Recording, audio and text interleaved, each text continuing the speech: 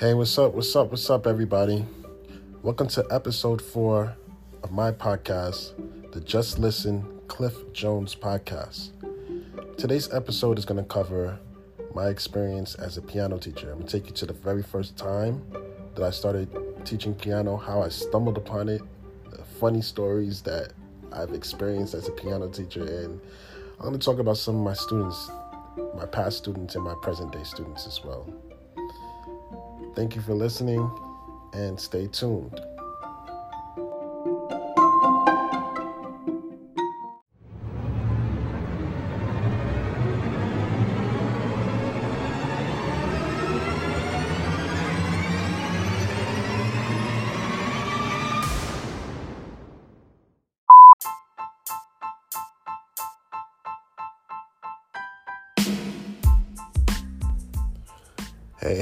Hey, what's up, everybody?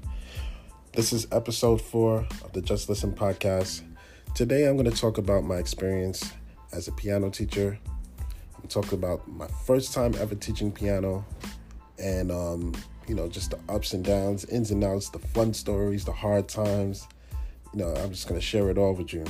So I'm going to start by first saying, I want to say thank you to everybody that has tuned into the first 3 episodes. It means a lot. It just means everything to me. Thank you to those who have shared my podcast for others to listen to, and thank you to those who have just given me feedback. It's much appreciated. And yeah, this is episode 4.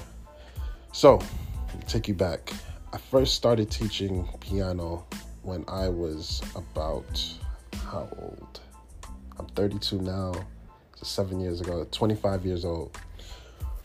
The way that I did it, the way I stumbled upon it, I remember I came into HSA. It's my last lesson of the year, I think. Harlem School of Arts is HSA.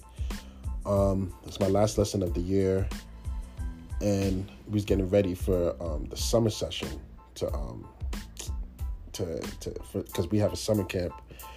And basically what ended up happening was at the end of the school year, the supervisor at the time, my chairman at the time, was like, what do you think of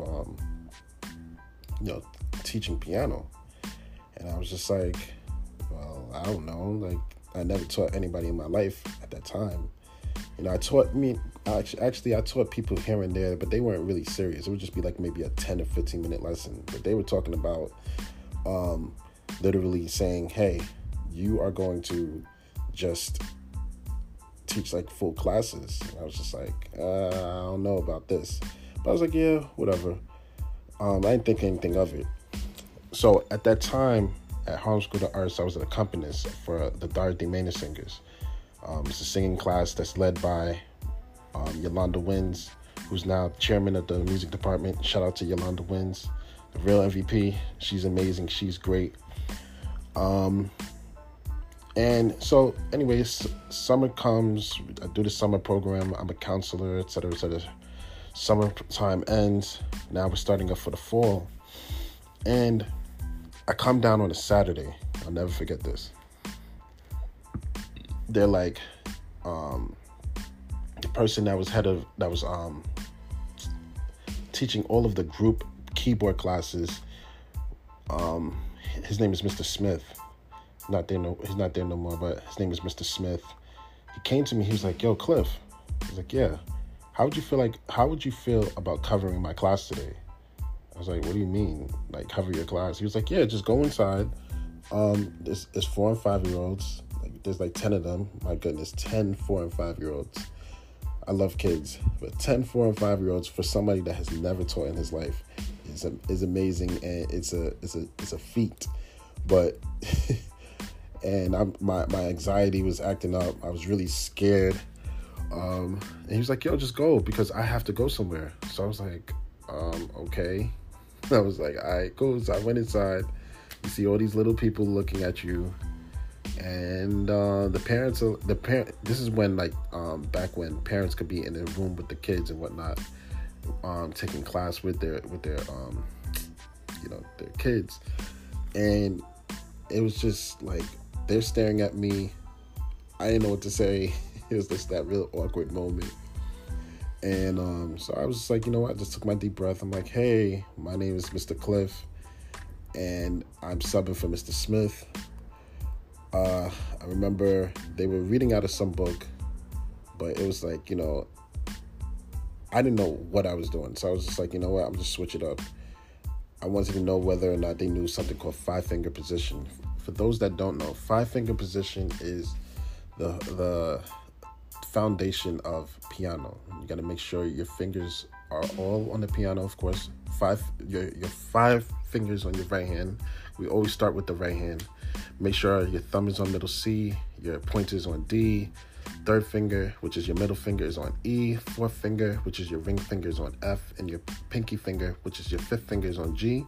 And you just do the kids just do little exercises. They play C, D, maybe C, E, C, F, C, G, etc., etc. So I remember doing that with them, and I just was nervous the whole entire time.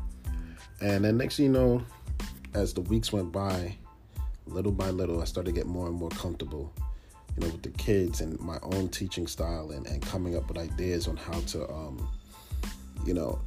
teach 4 and 5-year-olds in a group class, and the way that I was able to do it was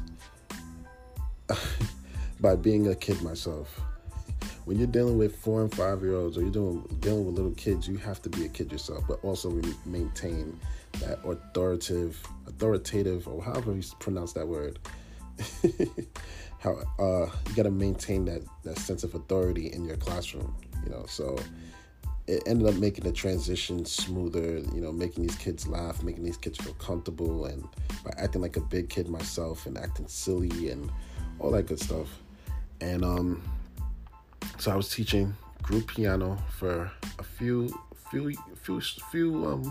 years actually, and then I got my first private lesson student, not even at Harlem School of the Arts, in Parkchester, actually in the Bronx.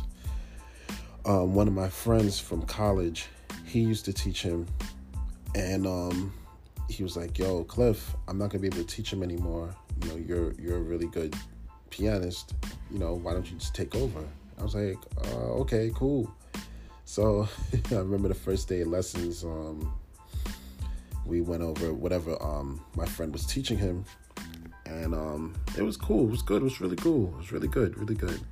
As time went on, I got more comfortable with the student and his family. His family is really amazing. But then, like, this student was like, and he still is. He's not my student anymore, but he's a really smart kid. We started studying at 8 years old. I started studying with him when he was 8 years old. And like the conversations we would have besides music, it would almost feel like I'm talking to somebody that's an adult, like a really smart kid. But the thing with him was that he's a perfectionist. And I didn't know that at first. So I remember I was giving him, what was I teaching him? I was teaching him not Kulau. I don't remember the name of the piece. I think it was Beethoven. Yes, it was Beethoven's Moonlight Sonata, Movement 1. This is when he's like 9 years old now. 9 years old, playing the first movement of Beethoven. That shows you how talented he is. And I remember like giving him the music. We had done a lot of theory. But prior to giving him any type of music, I made sure that his theory was up to par. I would give him exams. I would really drill the theory. Made sure that he knew whole notes, half notes, quarters, eighths, 16th notes, the lines and spaces of the treble and the bass clef, ledger lines above the staff, below the staff. I made sure he knew the whole entire 9. All the key signatures, how to play the different scales. I made sure, we drilled that. I drilled that in him, right? So, Moonlight Sonata. And I noticed that anytime that it was a passage that he was struggling on, he would get frustrated. And I'm like, listen, you got to slow down. And he's like, nah, I got to get this now. Because normally in school, he gets everything really quick. He's a very smart kid. He was top of his class at 8 years old, and all the way through elementary school, middle school. Now he's in high school. He's a smart kid.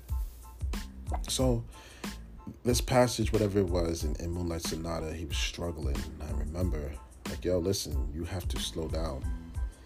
No, I'm going to do it my way. He never said that out loud, but you could tell from his body language. And it would be a battle with me and him. Because, after a while, I'm just like, all right, cool. I'm not going to yell and scream at you. What do I look like? I ain't going to yell and scream at somebody's kid. I'm going to let you just do what you want to do. And he kept doing what he wanted to do. And he kept having the same results, the same mistakes over and over again. And then until he finally got frustrated and started to cry. And I was like, yo, why are you crying? It's like, because I want to do this right now and I can't get this. And I'll have to talk to him and be like, listen, I know you're a perfectionist. I know you want to get these things done and you want to learn this piece right away so you can move on to something else. But this is the thing about piano, that it's not easy, number one, and you have no choice but to be patient. You have to be patient with the process, and it took a lot of drilling. When I say drilling, I mean a lot of talking to him. It took a lot of patience on my end and patience on his end to understand that yo, you have no choice but to be patient. And the analogy that I used was that playing piano playing piano is like life. We as human beings, we want that instant gratification that doesn't exist. We want everything yesterday instead of being patient and putting the work in. And yes, getting frustrated, that's all part of the process. And, eventually everything will come your way, but you got to be patient. And I equivocate that to life.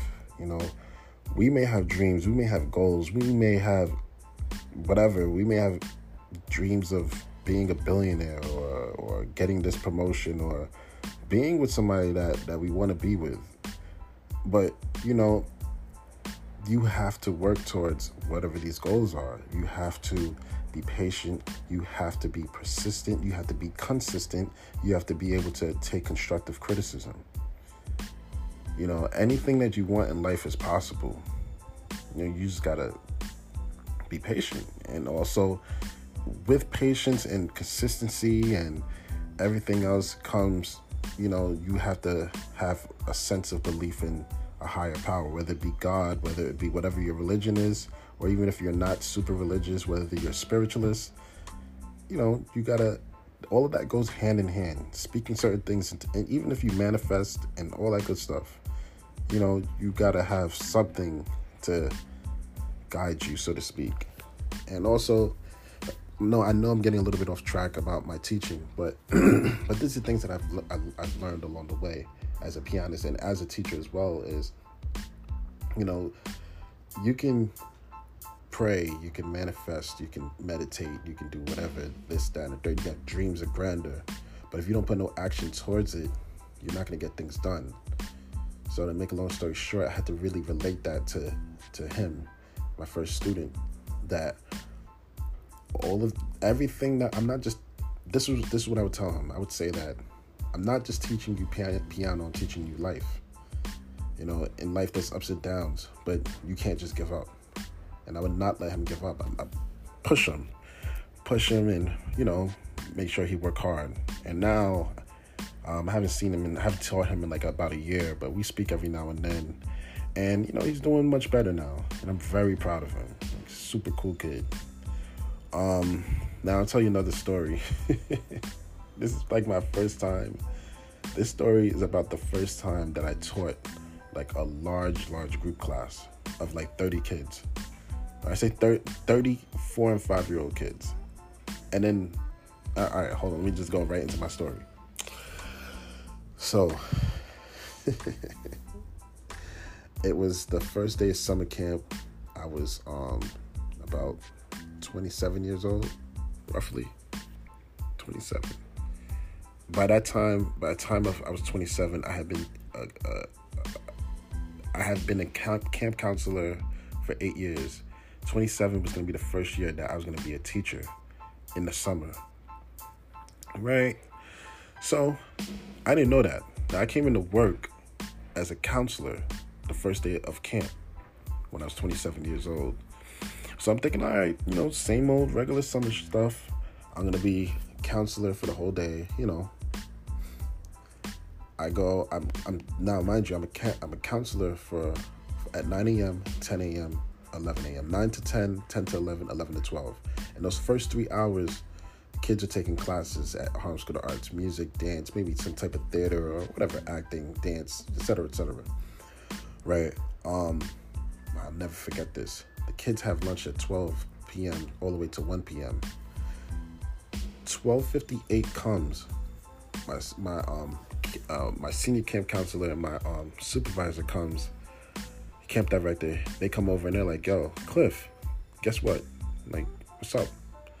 You're gonna be teaching group piano from 1 p.m. to 4 p.m. Now, at 4 p.m. is when we do dismissal. So you're teaching from 1 p.m. to 4 p.m. So get ready." I was like, "Wait, what do you mean? I'm teaching? You have 2 minutes to get to your class and teach at 1 p.m. to 4 p.m. And I was just like, what?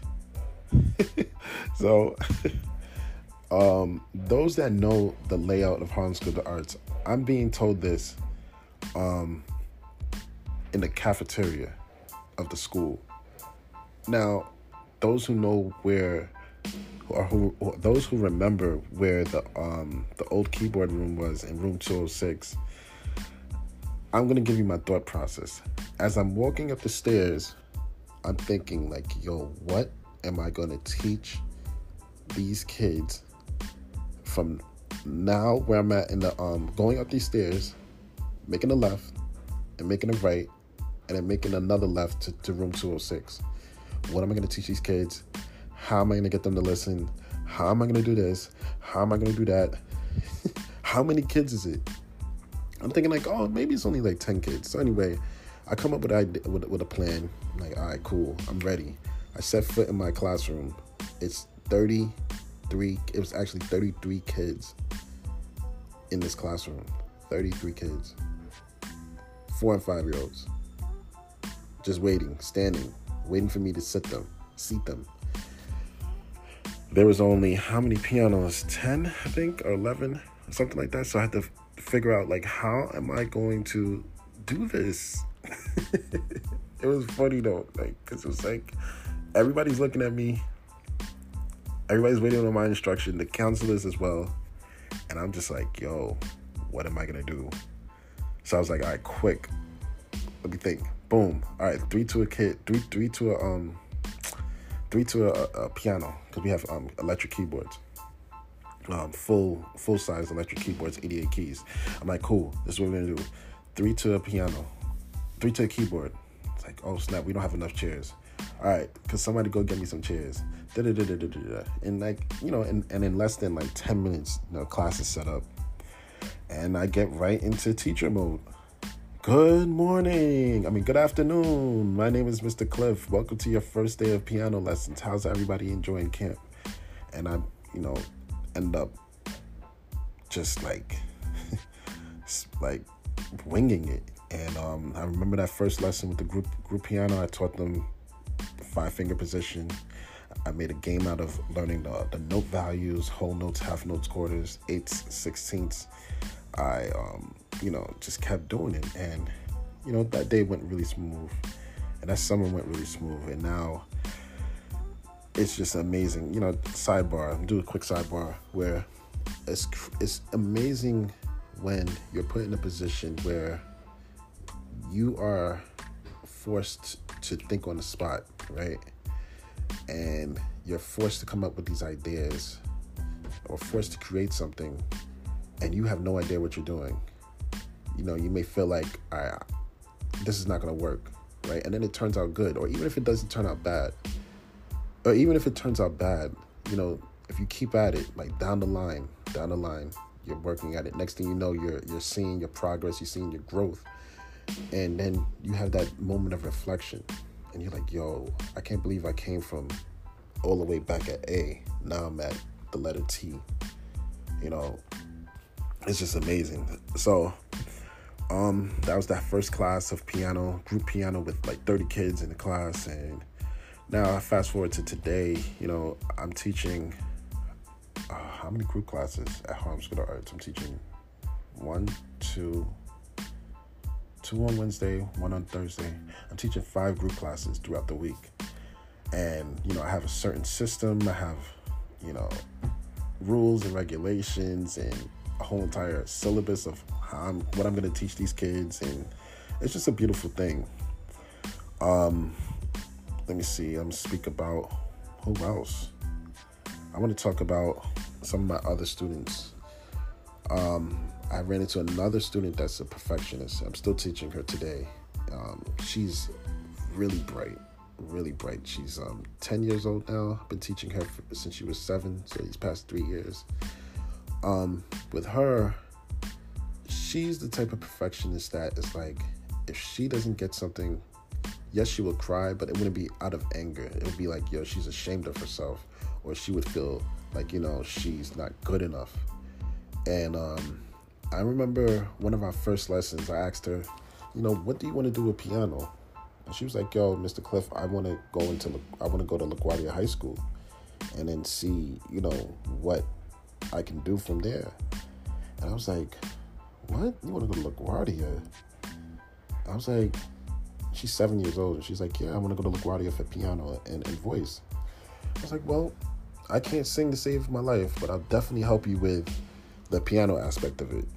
And it's just amazing. At 7 years old, she could think that.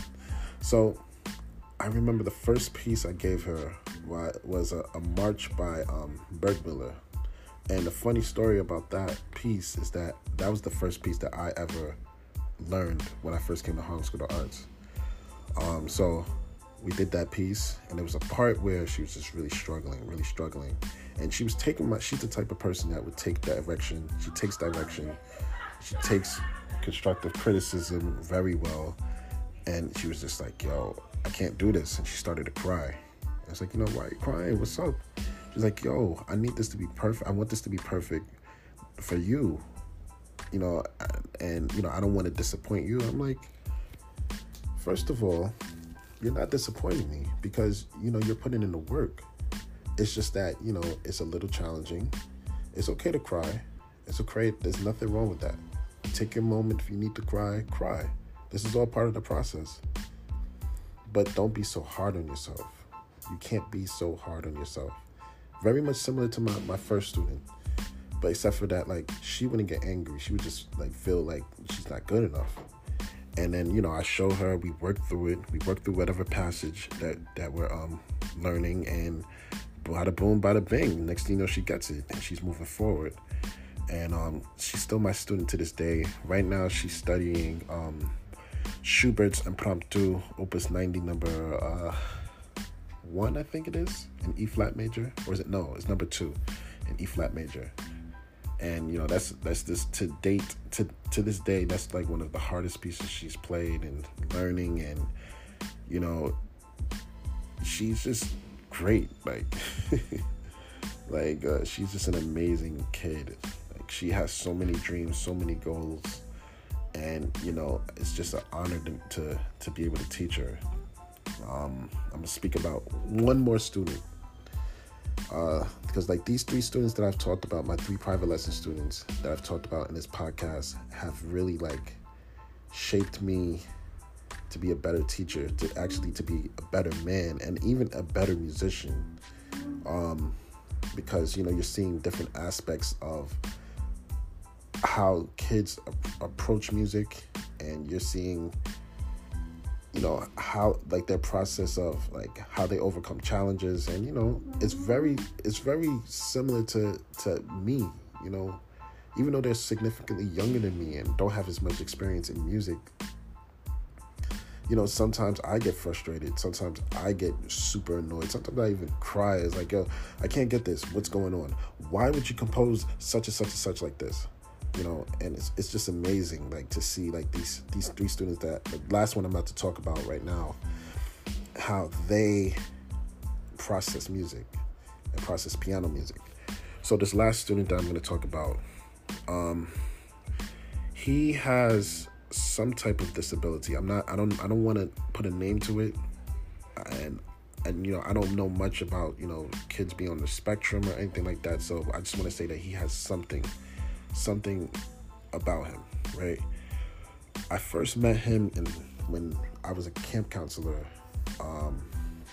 when I was like 22, right? And I could tell that he had a love for music. I didn't see him since then. I didn't see him. When I was 22, he didn't come back. He comes back maybe 6 years later, because he was 6 years old then. So then we started our lessons when he was 12. So now at that time I'm 28 years old. No, I don't remember exactly how old. I'm 30, I think. Something like that along those lines. So maybe I was 24 when I first met him, and then 6 years later, I'm 30. So let me tell you about this kid. Even though there's something about him, I don't know exactly what the spectrum is or whatever the case may be. This kid's ear for music is insane. Brilliant. Let me explain why. I remember our first lesson, I gave him the Kulau Sonatina in C major, Opus 20, number 1. I think that's the actual opus number and number of or is it Opus 55? I don't remember exactly. I think it's Opus 55, number 1, something like that. Really famous piece that, a lot of pianists play. So anyway, I gave him that piece and I start playing it, right? I play it for him, right? And then next thing you know, he's like, "Oh, let me try," right? And don't you know, he played the piece almost perfectly by ear, not even looking at the music, right? And I'm just like, wow, that's really impressive. Like, he's like, "Yeah, I can do this. Like, I know how to do this." So, throughout the semester, with us studying with one another and me teaching him, I remember one lesson. He was like, "Mr. Cliff, I want you to hear something." He was like, "Mr. Cliff, what if I played the piece in G major?" I was like, "What do you mean?" It's like, all you got to do is when you're looking at the music, instead of seeing C, see the letter G. Now, let me try to break down what exactly that means. If you're looking at C, right, even if you don't know what sheet music looks like, or you don't understand sheet music, if we start on C, let's count the alphabet. C is 1, D is 2, E is 3, F is 4, G is 5. That's going up a fifth. So that means that anytime you're looking at the music, any note that's on the page, instead of playing that actual note, you have to think up a fifth. So every note, I'm going to explain it again. Every note that's on this page, you're reading, it's called transposing.